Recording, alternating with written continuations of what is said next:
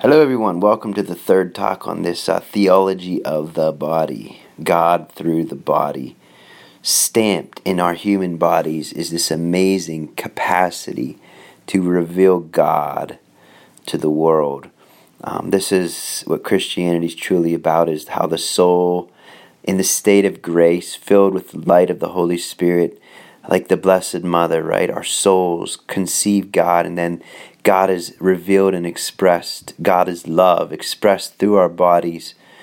So just to continue our conversation on this theology of the body, as I said last time in the second talk, was this call to again be humble in our need to ask for help. Like we divorce the body from God. And that's why we make an idol of the human body in our sexuality. See, when you separate creation from the Creator, you end up worshiping creation. Read Romans. Read the first chapter of Romans.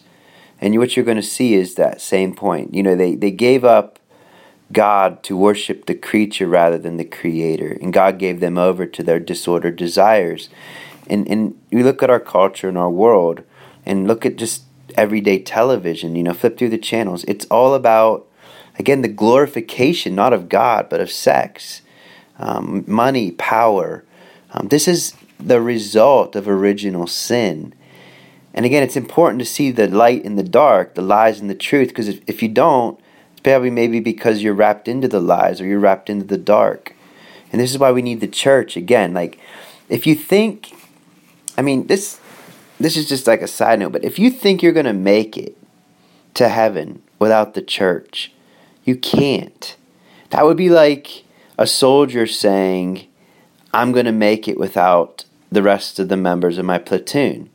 You're not going to make it across the battlefield unless you have backup, unless you have help, unless you have brothers and sisters that care about you, that are going to encourage you and challenge you, that you can be brought into this life of grace. Because how do we receive grace? Through the sacraments, through prayer, through the church. It's so easy to be, think of the Discovery Channel. How do the lions kill the gazelles? They single them out from the rest of the herd. If a gazelle gets singled out, they're dead. They're going to be eaten. And the Bible even says the devil prowls about like a roaring lion, seeking souls to devour. Resist him solid in your faith. Faith in what? Your faith comes through the Word. How do we get the Word of God? Through the church. The Bible didn't come before the church. The church came before the Bible. The church is the one who is called by God, inspired by God, to compile which books of the Bible belong in it and which books don't.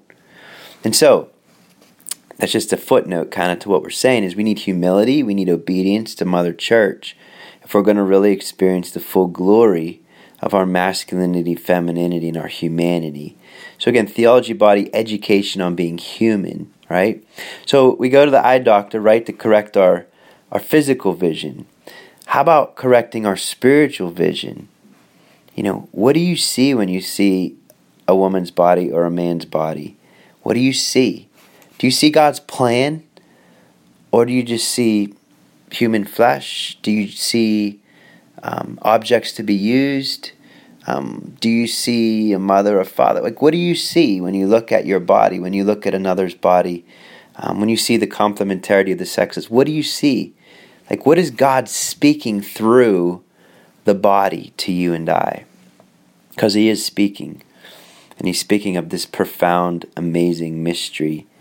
As it says in kind of the summary of the whole theology of the body, it says, the body, in fact, and only the body, is capable of making visible what is invisible, the spiritual and the divine. It has been created to transfer into the visible reality of the world the mystery hidden from eternity in God, and thus to be a sign of it. Just to real quickly break that down, what does that mean? The body is capable of making visible what is invisible, the spiritual and the divine. Meaning what?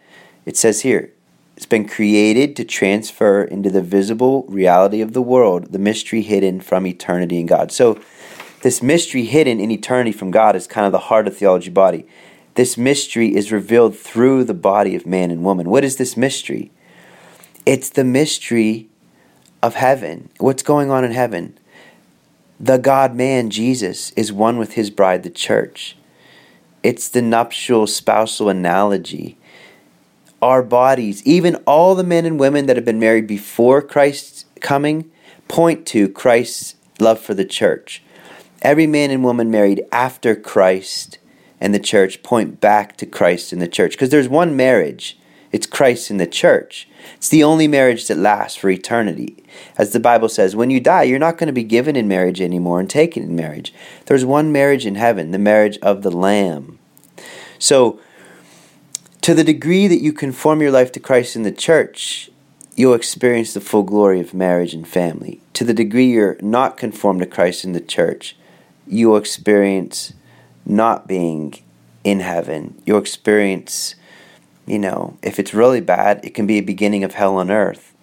It can be a beginning of total selfishness, self-absorption, total loneliness and isolation, total, how can I get something from this, rather than how can I give and respect and reverence the mystery. So marriage is about us serving the mystery of God and man, meaning serving the mystery of God loving humanity, Christ loving the church, bridegroom Christ loving the church, Christ the new Adam loving the new Eve, the church, right?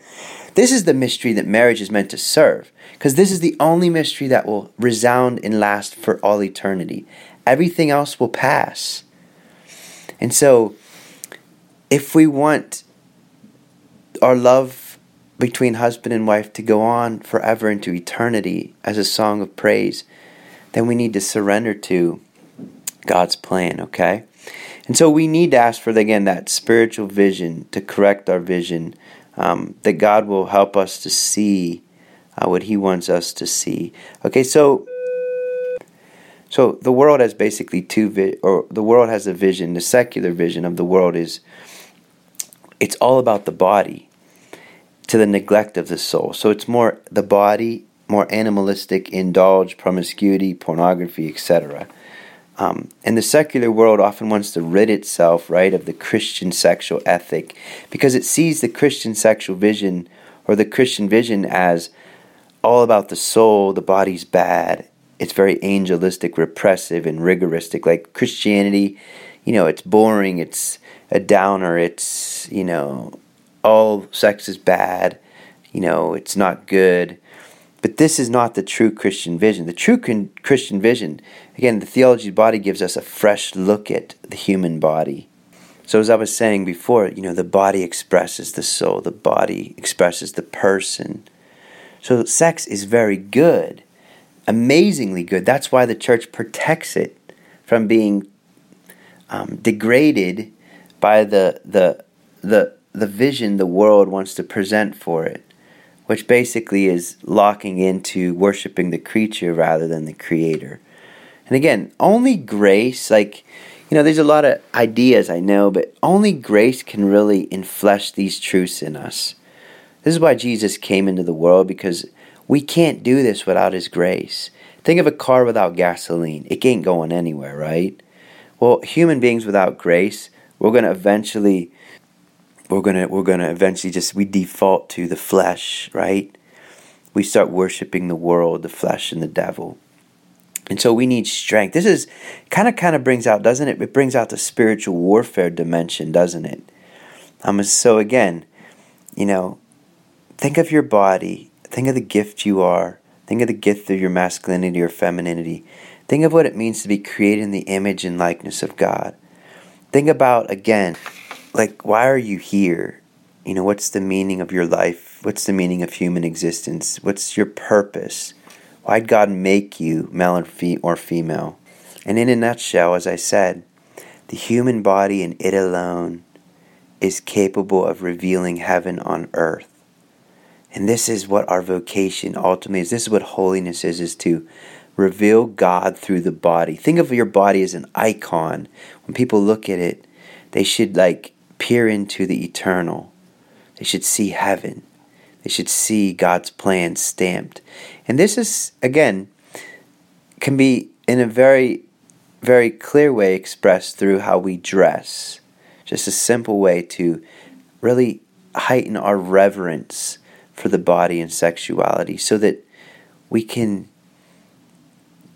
call people higher, call them into prayer through the body rather than into lusting and, misusing and abusing and basically short-circuiting God's will, which is to really bring us to heaven. So may God bless you, strengthen you, and may these words encourage you and give you some food for thought in the name of the Father, Son, and Holy Spirit.